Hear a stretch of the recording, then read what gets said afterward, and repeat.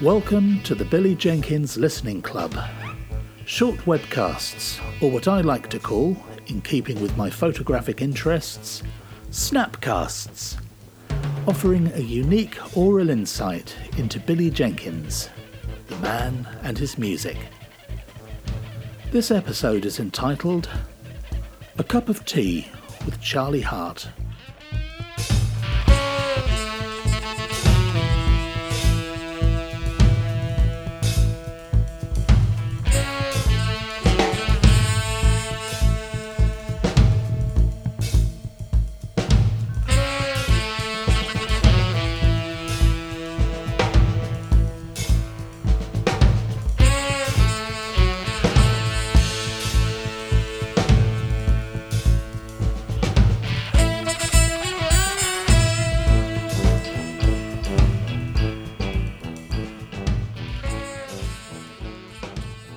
You're listening to an extract from Commerciality, the opening track of Uncommerciality Volume 2, part of Billy's critically acclaimed Chocolate Box album trilogy. This particular track was recorded in 1988 by Billy's Voice of God collective. The bass player for this session was Charlie Hart, who toured with Billy for several years. Like many of Billy's associates during the 1980s, they met through Wood Wharf rehearsal studios in Greenwich, where Billy was the live-in manager. I went to meet Charlie at his home in South London's suburbia for a cup of tea and a chat about his work with Billy. Charlie takes up the story. Well, I moved into this area, southeast London, some 25 years ago, and I was looking for a place to rehearse, and people had told me about Wood Wharf and that Billy was a good guy, you know. So that sounded interesting. And then somehow I got hold of a newsletter that was associated with Wood Wharf, and that newsletter was amazing. It was like unusual, you know, it was interesting and had strange things in it about musicians and this and that. So I thought I'd pay Wood Wharf a visit. And as soon as I went there, I really liked it. It was really friendly and lots of bands coming and going. And I met Billy at that point. And he was very engaged. The thing about Billy is he engages with you. You know, who are you? What are you doing? What's going on? What do you like? So that was a good start. So I thought, right, okay, this is going to be a good place to rehearse. And looking over the river as it did, it was beautiful. So we booked in there with my band called 251 at that time. And we went there to play. And our bass player had a 2-year-old kid. And this was a funny thing. Billy said, "Oh, you can't rehearse with a 2-year-old running around in the room. We'll look after him for you." So that was brilliant. I mean, where else would you find that in a rehearsal room, you know? Childcare thrown in. Fantastic. So after that, I got to know Billy a bit more. We used to chat, talk about music, the locality, what he was doing, what we were doing. And that was nice. So we got to know each other a bit more. And around that time, he said, "Oh, I'm doing a gig in Trident Hall," which was just at the back of the Trafalgar in Greenwich. And not many people play there. It's a sort of closed-down theatre which opens occasionally. But I went to Billy's gig there. That's the first time I'd seen him playing, and it was a brilliant night. Absolutely brilliant. He had a large band with him, great players, several horn players. I think Ian Bellamy was one of them, but other great players from Loose Tubes and other people. And it was a big band playing Billy's compositions. And it blew me away. It was a wonderful night. Wonderful. So that was my first real introduction to Billy's music itself. And of course I was very struck with that. I mean, I'm a bit into free music myself and the fringes of jazz and stuff like that. And I've always loved Sun Ra, and I guess Billy's band at that point was probably the closest thing you'd ever get to Sun Ra in this country. Eventually after that, Billy said, "Oh, I need to get some people together to get a 5-piece going to play Voice of God material." And so he invited me to come and play with him, which was a great honour, I have to say, and a challenge. And I said, "Okay, I'll give it a go."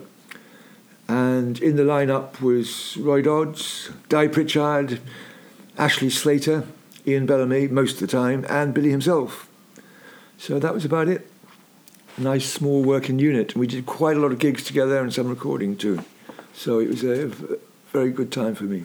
In a way, they had more of a jazz background than I did, and more, they were well-qualified players. Di, all of them really, Ashley Slater, well, all of them, they had a wide background. And but it was free, but it was also very rigorous at the same time. And it was that combination that I really liked. Strong structures, but then once you got that established, anything could happen, and it did. So yeah, you got strong tunes and then total craziness together at the same time, and I guess that's a very good creative recipe. It keeps you on your toes, and it's entertaining for the audience too. So that's really the approach I've always been interested in. It was difficult for me because I was exploiting, I was playing various instruments, fiddle, bass, keyboard, and I'd be jumping between them. So sometimes it got a bit confusing because Billy would be saying, "Oh, hey, keyboard." I would drop the fiddle and jump on the keyboard. And then Ashley would have joined in. He'd be like, no, bass, no, okay, pick up the bass. Oh, no. So anyhow, sometimes it got a bit confusing for me, but that was part of the deal too. Confusion is a normal state for human beings, so you've got to take it on. So I'd be moving from one instrument pretty fast, and that was the thing with Billy. Everything happens fast. By and large, things are fast. I guess you could say that's one of Billy's trademarks. So you learn to play a tune, bang, you learn it, play it, done quick. We recorded that lineup for Uncommerciality Volume 2. That was the same. Arrive in the studio, Tony Messenger's there. He understood Billy's approach really well, I think. He got it, what it was all about. And he just put up the mics. What's the first tune? So you just, okay, off we go, And before you know it, the album was recorded. Nearly everything was a first take. And with Billy, he didn't waste time in the studio, that's for sure. And I like that approach to recording myself, And you'd get lunch in between too, so that's important, Yeah, you got to eat baked beans on toast. I left Charlie dreaming of beans on toast, and I'll leave you, the listener, with another extract of Commerciality from Uncommerciality Volume 2, featuring Charlie himself on electric bass and Billy on guitar, along with Ian Bellamy on tenor saxophone, Di Pritchard on trumpet, Ashley Slater on tuba, and Roy Dodds on drum kit.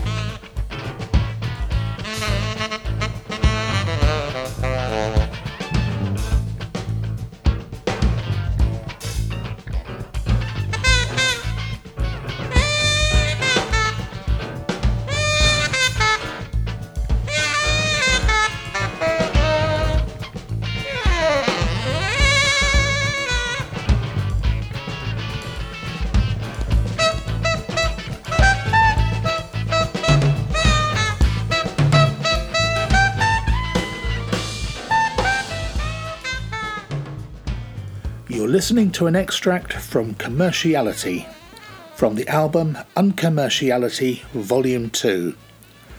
Many thanks to Charlie for speaking to me about working with Billy, and for the lovely cup of tea. This track, and the album it comes from, can be listened to on many popular streaming platforms or downloaded from your favourite online store. By paying for the tracks, you will be helping Billy to continue his life's work. You can find out more about Billy's music by visiting www.billyjenkins.com. Thank you for listening.